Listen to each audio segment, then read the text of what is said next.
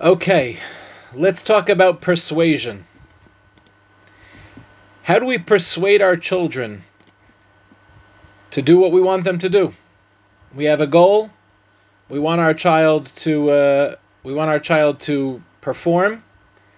How do we get them to actually do what we want them to do? That's the topic of today's share.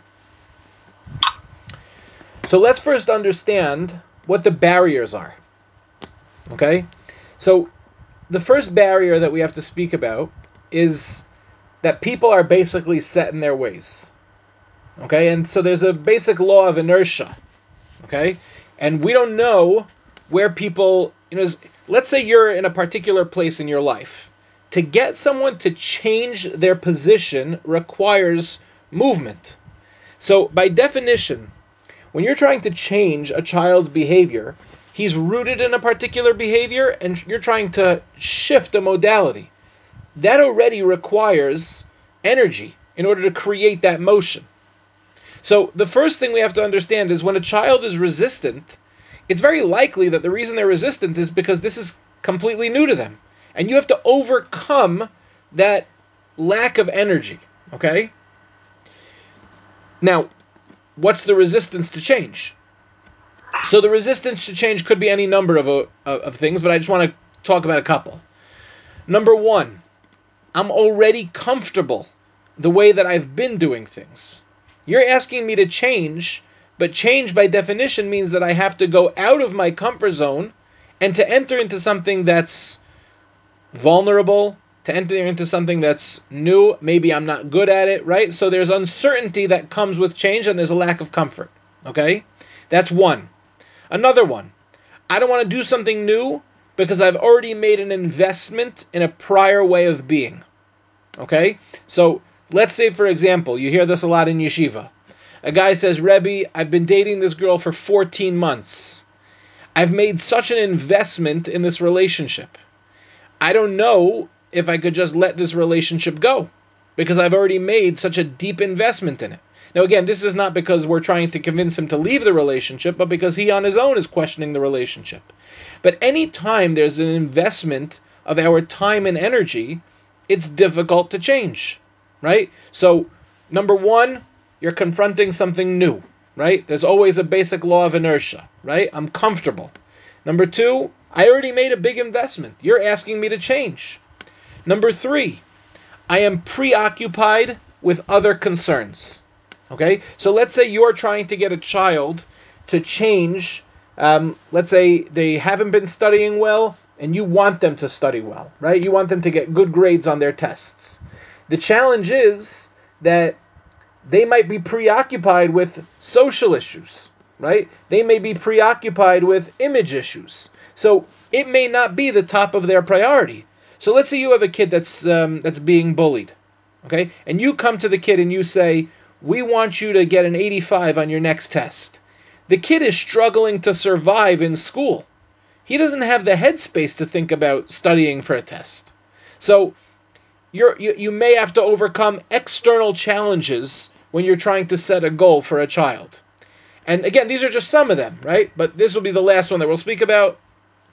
I don't want to do something new because I enjoy the power and the control that comes with being resistant, right? So as a parent, you have to understand that you're coming into this saying, okay, I want my child to get an 85 on the test, right? Now the child knows that you want something. That puts the child in a position of power, right? Hey, it drives my parents crazy when I don't study. And there's a feeling of power that the child has. So when we speak about resistance, right, we have to understand the complexities of resistance, right? A kid might be resistant because it's new, it requires energy, he's comfortable, he's dealing with other issues. You see how many he might enjoy the power, right? He's made an investment in a prior way of being. So when you speak about persuading the child, you have to appreciate that the child is the way they are because of a particular power that comes with being that way. So it's not as simple as just like snapping your fingers and saying, okay, we're going to get the child to do this now.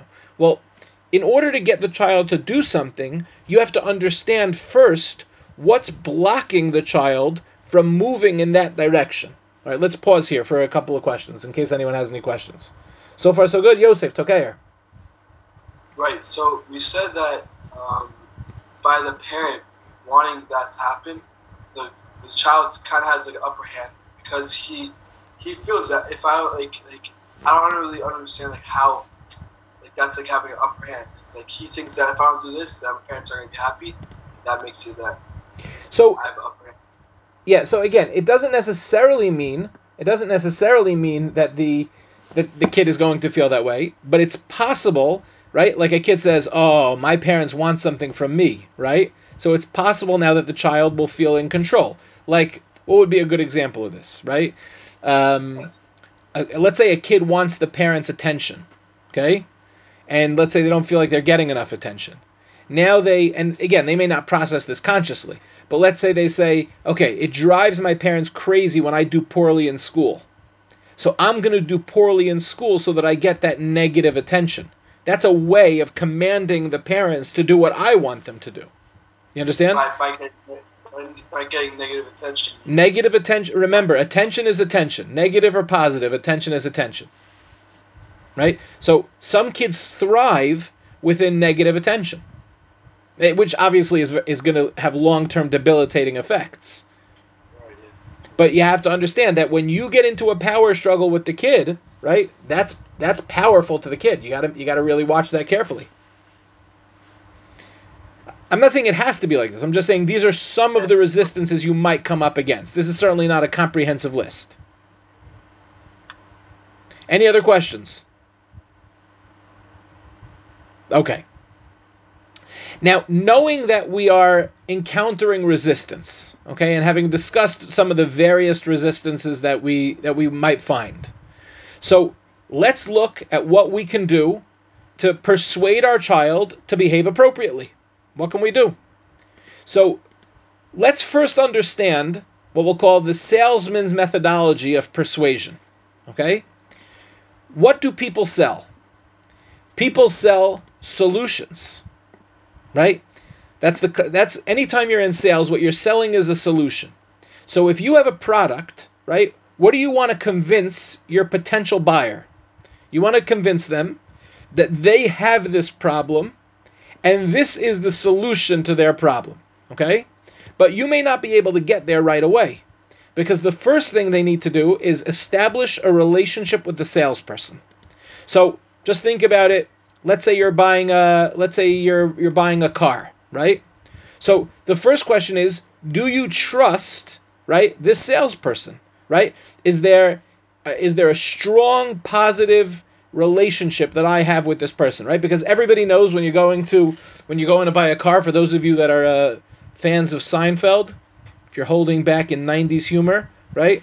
So buying a car, they throw in all this stuff that nobody's ever heard of. Gross, you with me? Alright, are you talking about the episode where Jerry has a smell in the car? No, that's a great episode. I'm talking about the episode where I believe, yeah, it's Petty. I think his name is, right. Elaine's boyfriend, on and off boyfriend, is working for a car dealership, and he's giving them the inside deal, right? So he says, "Oh, we don't even know what these things are. We just throw them in and we charge extra for them." Right? The reason we don't trust car salespeople is because we don't know if they're actually telling us the truth. They could sell us anything. Yeah, I'm gonna get the undershine on the undercarriage. We don't know what these words mean. So why do you buy a car from someone? You buy a car from someone because you have a strong positive relationship and you think they're being honest with you. Person walks into a car dealership, that's the first thing he wants to know. Am I being dealt with by an honest person, right? So, same thing when it comes to our children.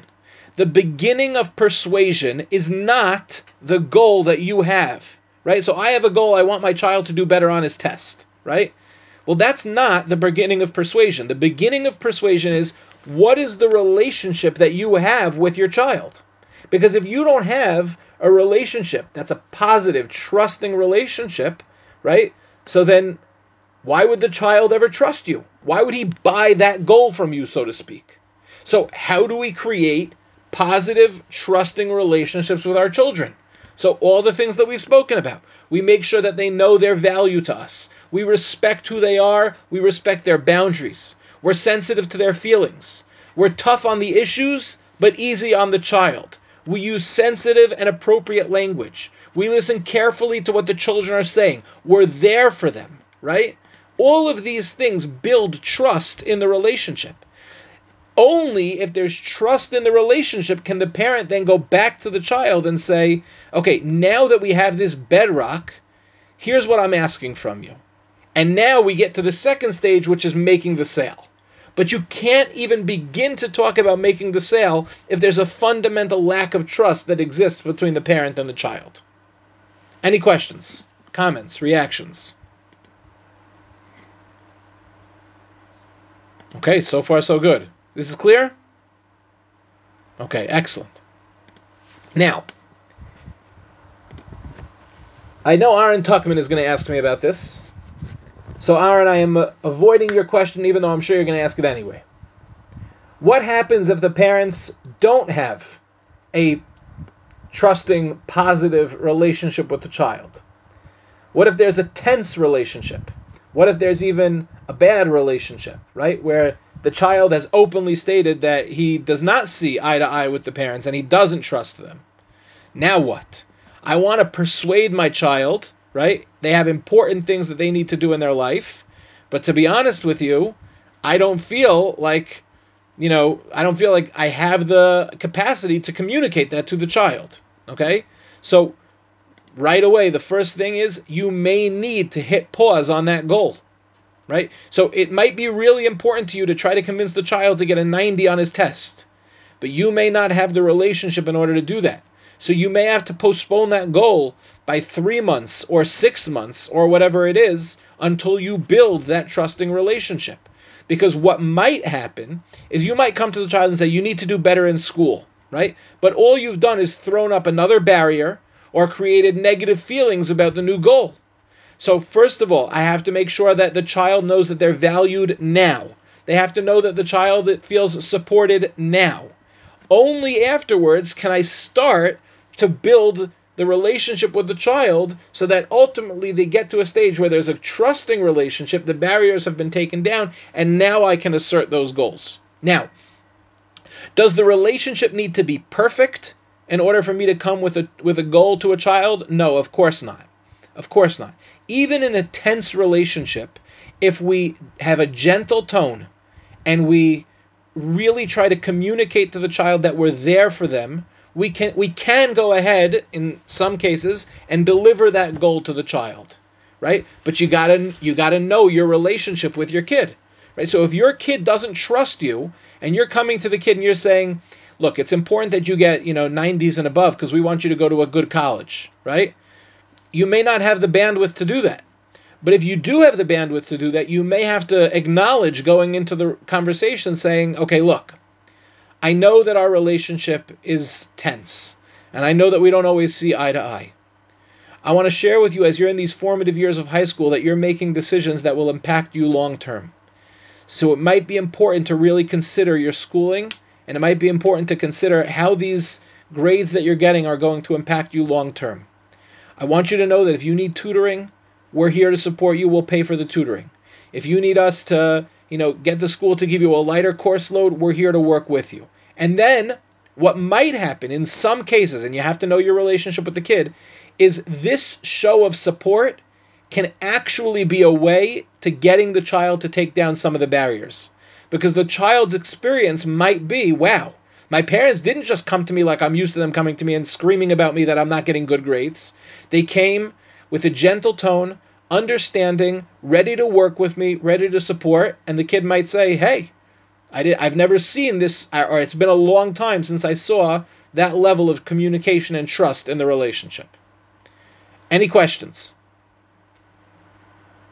Aaron, how did I do? Okay, pretty good. No questions. Okay, Beseder, weiter in Shas. Zevi, no questions? So far, so good? No, I have a little bit of a question. Okay. How do you make? How do you? It's like before the problem. How do you make sure you don't have this problem initially? All the things that we spoke about, right? Are you a person that's listening to their child? Are you a person that's judging the child? Are you a person that's trying to see the world from the position of the child, right? Have you invested positive time, not just in quantity, but in quality, or not just in quality, but in quantity, right? All the things that we've spoken about. Because you're right, parents have to be smart enough to know that they're going to have agendas for their children. So you have to make the investment way before you have the problem. So if, let's say, you have a kid who's lazy and he's coming home with 60s and 70s on his test, if you never spent the time to develop the relationship, you may not have the mechanism for change. Parents have to be smart enough to know how to create that relationship. Zevi, I agree with you. It's an important point. Okay, weiter. Okay, next. So now let's say I'm ready to do that. I've identified that my child has a resistance, right? I have a particular goal that I want my child to adopt, okay? And let's say I have the relationship where I feel that I can come and I can share with the child, this is a goal that I think you should have, okay? So now the question is, how do you present that goal to the child? Okay? So first, just ask yourself the same way we were talking about sales before, right? What do you buy? You buy things that you want or things that you need, right? That's what we buy. So you go into a store, right? You see something on the shelf. How do you know if you're going to purchase it? You look at it and you go, "Oh man, that would be awesome. I would really enjoy that." So you buy it, right? That's one way you buy something. Another way you buy something, you went to the store because you had a need for that thing. So you have wants and you have needs. Same thing when it comes to a child. If you want the child to adopt your goal, then you need to explain the benefit of that goal to the child. Okay? So, how do we do that? Because the child is not necessarily interested. And let's say, again, I keep going to better test scores because it's a common one, but it could be anything. But let's just use better test scores because that's a classic, right? You come to the child and go, look, I think it's important. You don't realize, you're getting 70s. At this rate, you're really not going to get into a meaningful college. You're not doing well enough on your SATs. I'm concerned for your future, your future career. Okay. So, number one, first you have to listen carefully to the child, right? And listening carefully means that you have to be authentically open. Authentic, by the way, is the key word there. You have to be authentically open to hearing the child's experience. Okay, that's huge. If you're not authentically open to hearing the child's experience, then you don't necessarily know what's going on for the child. And how can you sell to the child and explain to them why this is something they want or they need if you don't know what's really going on, right? So if you, let's say, are listening to the child, you're going to pick up on what is the point of resistance. So let's say your kid is not doing well in school. You sit down with the kid in a non-threatening, non-judgmental environment, and you say to the kid, seems like you're having a hard time in school. Full stop, right? Let the kid respond, right? What's the kid's response going to be, right? The kid might tell you, well, actually, yeah, honestly, I really don't get along with my teacher. I feel like my teacher is picking on me. Okay, that's a child's experience now, right? So you now know the point of resistance. So you can't go ahead and sell the child the goal if you're selling something that's not necessarily it's not speaking to the point of resistance of the child. The child might very well know that they should do well in school, but that's not the issue for them. Right? And sometimes it might be the issue for them. So you have to first listen carefully with an honest and an open mind to understanding what is the child going through. Let me give you another example of this, okay? Let's say a child is having a particularly difficult relationship with a parent, okay? And the child keeps acting out and maybe even raising their voice and speaking inappropriately to the parent. So the easy answer for the child is to say, the easy answer as a parent is to say, I have a chutzpah kid, right? But that's an easy answer. It's much more difficult to ask, what's going on in this relationship, right? And if you can honestly listen to your kid and ask what's going on, your kid might open up and say, I feel like I've been labeled as the bad kid in the family. And that makes it really unsafe for me to be here. Now, you might have an agenda for your child that they should stop being chutzpahdik to the parent, but that might not be the root of the issue. The root of the issue might be something completely different. It might be that the child really feels hurt by the parent, and you as a parent have to be willing to open up and hear that feedback, because that feedback might be true. Okay, so let's pause 10 seconds for station identification. Any questions, comments, or reactions? Feel free to unmute yourself because I can't necessarily see all of you at once. Okay. Weiter. So, number 1, authentically listening to your child. Okay, assessing the needs and the challenges of the child, finding solutions for that individual child. Okay? Number 2, align yourself with the needs of the child, right? If the child understands that you are on their side, the child looks at it as a sign of strength, not a sign of weakness. Some parents are nervous to be on the side of the child because then they feel like, well, the child is in control. It's really the opposite. It's like, guys, you know how if somebody throws a punch, you have two options. You can block their punch or you can grab the wrist and use their momentum to throw them. So as parents, we don't want to block our children's punch, right? We want to use the momentum of the trust in the relationship to guide the child to a particular goal, okay? So if the child sees that you're considering their needs and you're working towards effective ways of reaching the child begins to trust. That's a sign of strength, right? And that means that the child now is going to feels like, okay, I'm going to support my parents on this, and they're going to have a greater commitment to the goal. So if the child sees like, hey, my parents are with me on this, right? I came to them and said, like, honestly, I feel like my teacher doesn't like me. And let's say the parents said, okay, would you be willing if we all came together, me, you, and the teacher, to sit down and discuss this? We'll all go together and have a meeting about it. The kid might say, actually, I would like that, because honestly, I don't feel safe enough to do it without my parents. Now you've built credibility with the child, right? The child says, whoa, my parents were willing to sit down at a meeting with a teacher, and they were willing to, to help mediate this relationship. Well, when it comes time for studying now, I might be more open to studying because I feel like my parents are supporting me on this. They have my back. I want to have a greater commitment to this goal. Now, again, it doesn't mean that you have to align yourself with the child completely, right? Even if the parents only partially agree, or even if they totally disagree, right? But you want to build the relationship with the child. As long as you're building the relationship, as long as the child feels support, you're taking down those barriers and you're moving in a positive direction. Yeah, Zevi, so you had a question before. Or did I get that wrong? No, I did. It got answered, though. It got answered. Okay. Any other questions? Quiet day today. Yeah. Okay, yeah. Remember? Yes. What if the child is like too shy to be like for his parents to come in and talk together with the teacher? Yeah.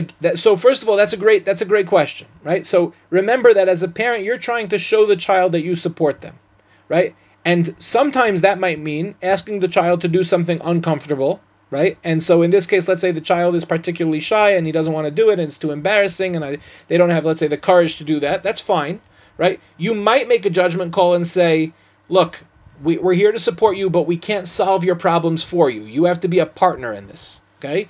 And if that's not a good solution because you don't feel you're capable of doing it, then let's think of another creative solution, right? That's fine too.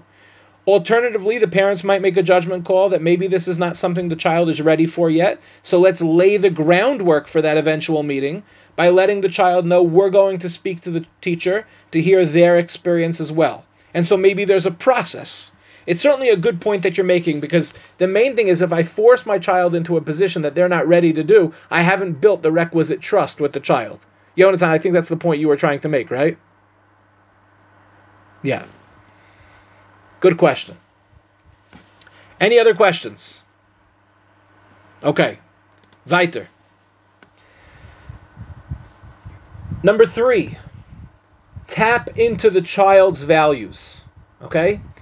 Even if the child doesn't necessarily agree with the goal, they might agree with the process. Okay? So let's say, for example, you want your kid to be a good counselor in camp, okay? And let's say you get a report back from the division head that as a counselor, frankly, the kid is lazy and he's not engaged with the kids, right? So now you as a parent want to help your child to become a better counselor. So you sit down with the child, you listen carefully to the child, and you say, what's going on? We heard you're not really doing such a great job this summer, right? That's the feedback we're getting. The kid says, honestly, I hate working with these snotty first grade kids. I can't do anything with them. Like if I would have gotten put in an older bunk, and I could have at least played ball with them, that's fine. But I feel like a glorified babysitter and I'm not interested. Okay? Now you've listened carefully to the child's experience. Okay? And maybe there's nothing you can do to change that for this summer. What you might be able to do is, let's say you know that the child wants to become a leader, right? Like that's his vision. His vision is, I want to become a leader. So you might say, I totally hear you. Honestly, first graders can be really hard to deal with, especially you feel like you're a babysitter the entire summer. One of the things that's important to you is becoming a leader.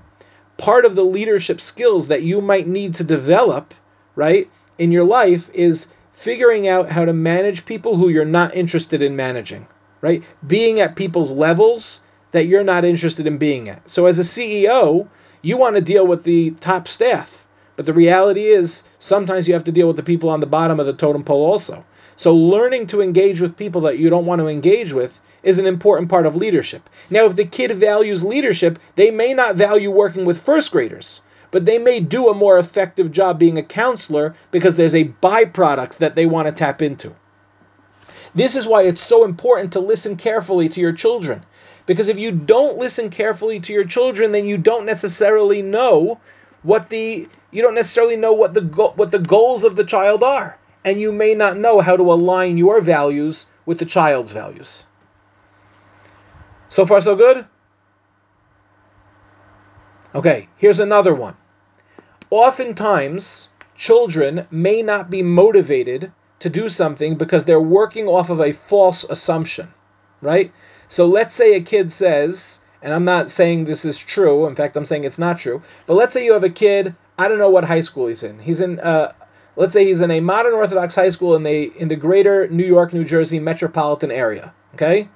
And he says, I don't really need to do very well in high school in order to get into YU. Somebody told me that all you need is a bris, right? Somebody told me you don't need a bris, right? All you need is a pulse. Somebody told me pulse is optional, but I'm going to get into YU no matter what I do. Even if I've got a GED, I'm going to get into YU, right? So they're operating with a false assumption, right? You have to have a certain academic standing in order to get into YU, right?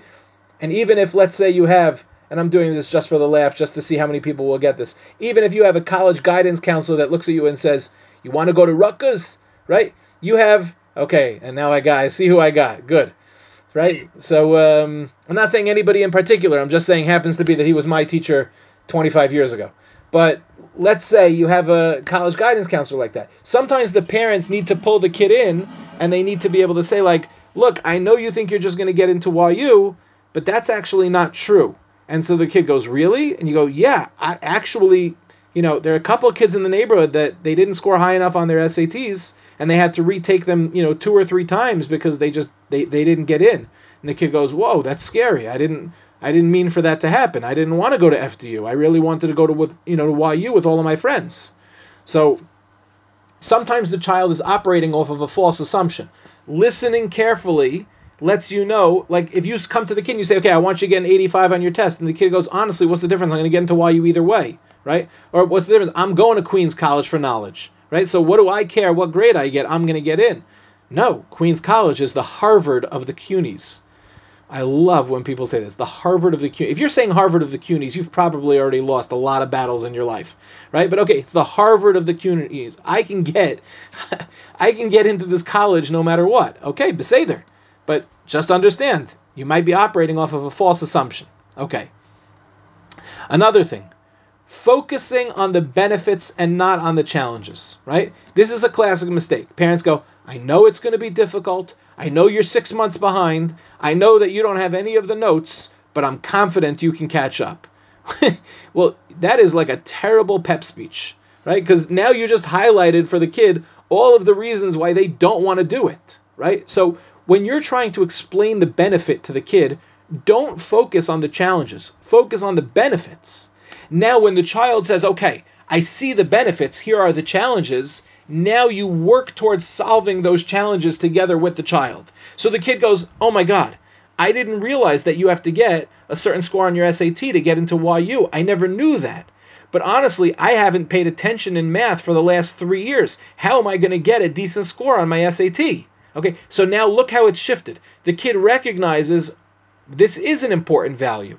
So now you say to the kid, this is why there's such a thing called SAT tutors, right? You can make up a massive amount of math for the SATs in a short amount of time if you apply yourself, right? So the kid goes, but it's really going to be hard for me to apply myself because I'm also on the basketball team, the hockey team, the debate team, the mock trial team, right? Because he's a Jewish kid, he has to be in every single club in TABC or JEC or Rambam or Hank or DRS, right? It's like I'm on the soccer club, I'm on the lacrosse team. You know, it's like these Jews don't even play lacrosse, right? No, I'm on the lacrosse team, I'm on the bowling team, I'm on the golf team, right? So a parent at that point may have to say, you may have to make some sacrifices here, right?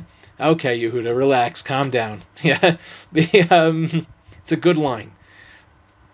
But let's say you go to a school that has 70 clubs, right? And by the way, that's not an exaggeration. Literally, one high school told me they have 70 clubs.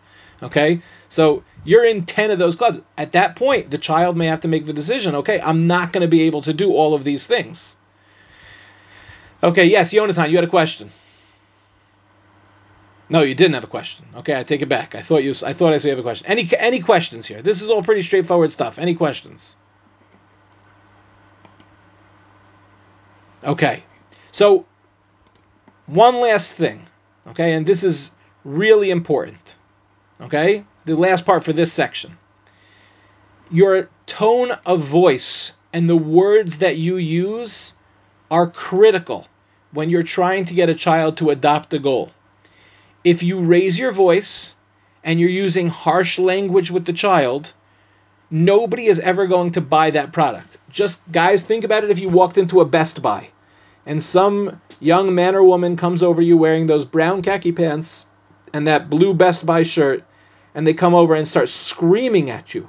You're an idiot for not buying this computer. You're a fool. Don't you know what you're doing? You're not going to buy from that person, even if the points they're making are good points. And it's the same thing when it comes to parenting. If you try to berate your child into adopting a goal, I promise you that even if they temporarily adopt that goal out of fear, the long-term damage that you've inflicted is far greater than the goal that you may or may not have achieved in the short term, number one. And number two, you certainly will not have achieved that goal in the long term because the only reason they're doing it is because they don't want to deal with you berating them. Parenting is a slow process of planting and building. It takes time. So even though you can choke the golden goose and get production, it doesn't work in the long term. The language that you use has to be empathetic, sympathetic, pleasant, kind, understanding, soft. Kids, even though a kid may seem like they're strong on the outside, they're often very soft on the inside. And it's really important to recognize the vulnerability in the parent-child relationship. The parent is in charge. The child is vulnerable. It's important that you respect that vulnerability by using appropriate language. Okay? Thus endeth this section. Any questions before we move on? Awesome. Amazing. Okay. Asking questions to create dialogue. Okay? When you're having a conversation with your child, right? If you're spending the bulk of the time talking, you're making a mistake. The goal is to listen to your children so that you can understand. Asking questions invites the child to think for themselves. So if you ask the child, you say like, I've noticed you're not doing so well in school. The report card that came back this semester, it really seems like you're struggling in a bunch of areas. What's going on? And then be quiet. If it's awkward, it's okay. Awkward silence is a gift. It allows the child to experience themselves. Now, if they just shrug their shoulders and they go, I don't know, right? Then you have to address that. You have to go, It's okay. I'm not judging you. I'm not trying to tell you you're bad. I'm here to help. Is there something going on? If you create that relationship with the child, then the child will not only open up, but they'll allow themselves to explore their options. So let's say the kid, let's go back to our old situation before. Let's say the kid says, honestly, I think my teacher hates me, right? What makes you think your teacher hates you? Well, everybody was, jumping around in class, but the teacher only yelled at me, right? So now, okay, now you have a hypothesis as a parent, right? Does the teacher actually hate the child, or is the child interpreting something? So again, ask a question. Is it does sometimes the teacher get in a bad mood? I'm just wondering if it's possible that the teacher actually does like you, but this was a scenario where maybe they just called on you as opposed to calling on the entire class. Allow the child, by asking questions and creating dialogue, allow the child to experience the possibility, right? And again, this has to be genuine. Allow the child to experience the possibility that they have options here. Okay? And allow them to explore. Now, the kid might come back and go, no, it always happens. Everybody in the class is yelling, and it's always me that the teacher picks on. Okay, sounds like you really feel like the teacher is not, is just out to get you. Yeah, the teacher's always out to get me. I mean, one time the teacher said a nice thing to me. Oh, really? What did the teacher say to you? Right? And there's these conversations, these dialogues allow the child for themselves to experience multiple options. Children are really smart. So a child might naturally say to themselves in this process, they might naturally say to themselves, I really did think the teacher didn't like me, but in that conversation with my parents, again, they may not be able to verbalize this, but it'll happen. They may be able to say, I did notice that there were a couple of times that the teacher did like me. And maybe the teacher liked me in these particular situations. So the child might try that out. The child might say, I noticed that when I'm taking notes, the teacher appreciates it. So the kid comes in with a notebook that next day and tries it out. And the teacher might give the kid the positive feedback of I really see you're taking notes. So the child has discovered for themselves alternative ways of being. Yes, Aaron? Just one thing. I just feel like also kids don't like nosy parents. So how do you draw the line of asking too many questions? So the key is to not be nosy. The key is to be genuine, right? So first of all, again, I would go back to Zevi's point from before, right? If you have an open, honest relationship with your kids, they won't see you as nosy, right? But if the questions you're asking are not questions of tell me this, tell me that, right? But the questions are more of a nature it's interesting that you experienced that, just let's say go back to that example, right? Has there ever been a time where the teacher gave you positive praise, right? That's not being nosy. That's a question that allows the kid to experience multiple facets of one experience, as opposed to tell me who your friends are and who you were with last night, right? That's a nosy question that a teenager in particular might take offense to. What, you don't trust me to hang out with the right people? What do you always think I'm doing something wrong? Why are you always judging me, right? So there's a difference between curious, genuine, authentic questions and questions that are based on a lack of trust. Aaron, does that make sense? Yeah, just also I kind of on that note, I feel also as a teenager, I've had things where I have a good relationship with my parents. So if let's say I'm not happy about something or whatever. So if I feel if I need to tell my parents, I tell them. But if they see something and say, "Are you okay?" and the classic, "Yeah, I'm fine." So "Yeah, I'm fine" could actually mean I'm fine, or "Yeah, I'm fine" could mean I'm not okay, but I don't want to talk about it. Right. So if a parent, I just feel it's a classic thing that if the kid says I'm fine, the parents will continue to push until the kid just says something. Right. Because "yeah, I'm fine" actually means three things, right? It could mean three things, not just two. It could mean I'm actually fine. It could mean I'm not fine, but I don't want to talk about it. Or it could mean, right, in some cases, ask me because I'm having difficulty expressing it on my own, and I need you to sort of pull it out of me. That is also the case sometimes, right? I really want to say this to my parents, so I'm walking around the house in a bad mood, hoping that they'll ask me if I'm fine. Then I'll say, "Yeah, I'm fine," and they'll go, "Let's sit down and talk," and it'll actually be awesome, right? So it's actually a great point that you're making, Aaron, because it brings me to the very next thing that I want to talk about, which is timing, right? You have to know the mood of your child, right? So if a teenager in particular says, "Yeah, I'm fine and I don't want to talk about it," respecting their boundaries might be an important way of building trust, right? So you might have to really swallow your tongue, hang on for a couple of days or maybe even a couple of weeks, and see how it plays out. The child may not necessarily need you to solve this problem. They may need to go through it on their own, but they might need to talk about it. And if you can trust, if you can create, if you can support their boundaries, they will come back to you. So if let's say a kid goes, yeah, I'm fine and I don't want to talk about it, right? So as a parent, you can go, I really respect that. Just so you know, if you do want to talk about it, you come to me and I will do my best to make time as soon as possible to have that conversation. But I respect the fact that you don't want to talk about it right now. And that's it. Right? So that's a great message to send to a child, right? And on that same note of timing, right? Know your kid. If your kid just had a temper tantrum, right? Let's say he's a little kid, and now you got their report card and they didn't do so well on their report card, that might not be the opportunity, right, that you want to take to talk about doing better in school. You might want to wait a couple of hours until the kid has had an opportunity to rest, take a bath, calm down, whatever it is that they're doing, in order to have that conversation. So timing is critical when it comes to these things. Any other questions? Otherwise, moving on to the last one. Okay. Rabosai, as parents, we have an opportunity to employ a very specific tactic that in many ways can be sometimes even more effective than parents, and that's role models.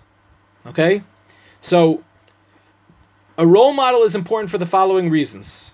Number one, when a child looks up to a role model, the child says, if the role model can achieve this, maybe I can. Okay? Which means that a role model should be able to teach our children that failure is a part of success. Role models are generally people that are within reach, right? Or even if they're out of reach, so it still establishes some sort of ideal. And role models can actually help establish the child's values, right? So the behavior of the role model may be difficult to emulate or imitate, but it can still establish a value. Let me give you what this looks like in practical, real terms. How many of you guys went on NCSY Kolo? Okay, so a number of you guys went on NCSY Kolo. NCSY Kolo, you have two types of role models. The Rebbeim and the Madrichim. And the Rebbeim will call them sometimes the out-of-reach role model, and let's say the Madrich is the within-reach role model. Okay, so this is a classic example. I'm in Rav Isaacson's morning Seder Shir. I'm a 10th grader in MTA, TABC, Rambam, DRS, wherever. I'm in Rav Isaacson's morning Seder Shir. I look at Rav Isaacson and I go, that seems to be out of reach, right? But it helps me establish a value. I look at his life and I say, wow, that's a man of tremendous integrity. Okay. But let's say you have your madrich on the program who went to TABC, DRS, Rambam, MTA, Hank, JEC, Heichal, whatever, just like you did, right? And they're good at ball. You look up to them. They're cool. They're put together. But you've noticed that 10 o'clock when Night Seder's over, they're still in the base medrash having chavrusas with guys.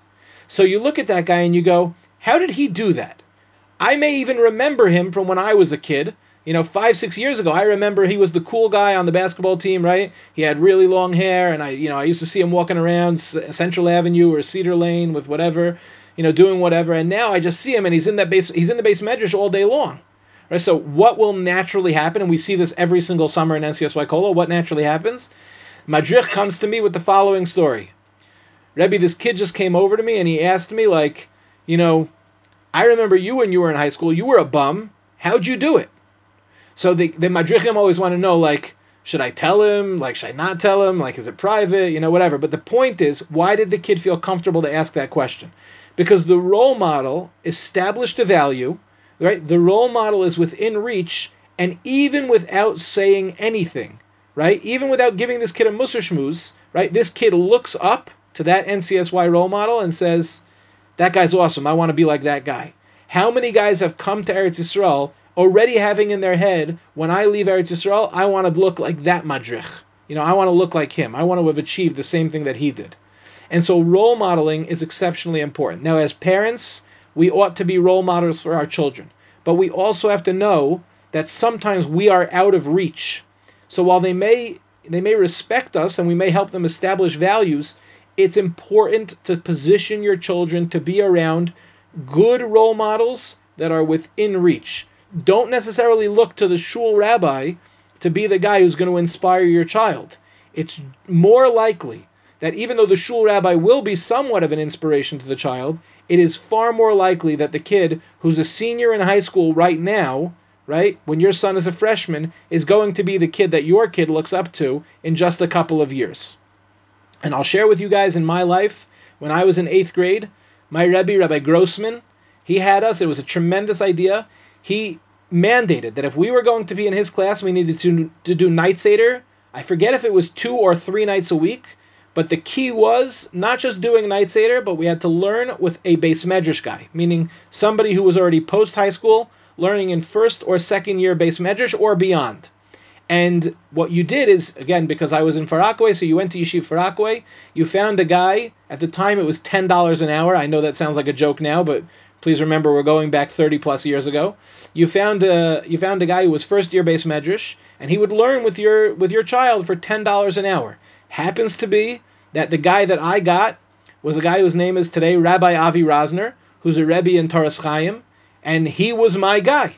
And when I was in 8th grade, he was a kid he had gone to MTA, he had switched to Yeshiva Far Rockaway, he was super serious in terms of his learning, he was a good ball player, he was frum, he was smart, he was cool, he was everything that I wanted to be. So even years later, even when I was, let's say, in 9th and 10th grade, and I certainly, let's say, wasn't following his path, he kept in touch with me, and he continued to be a role model.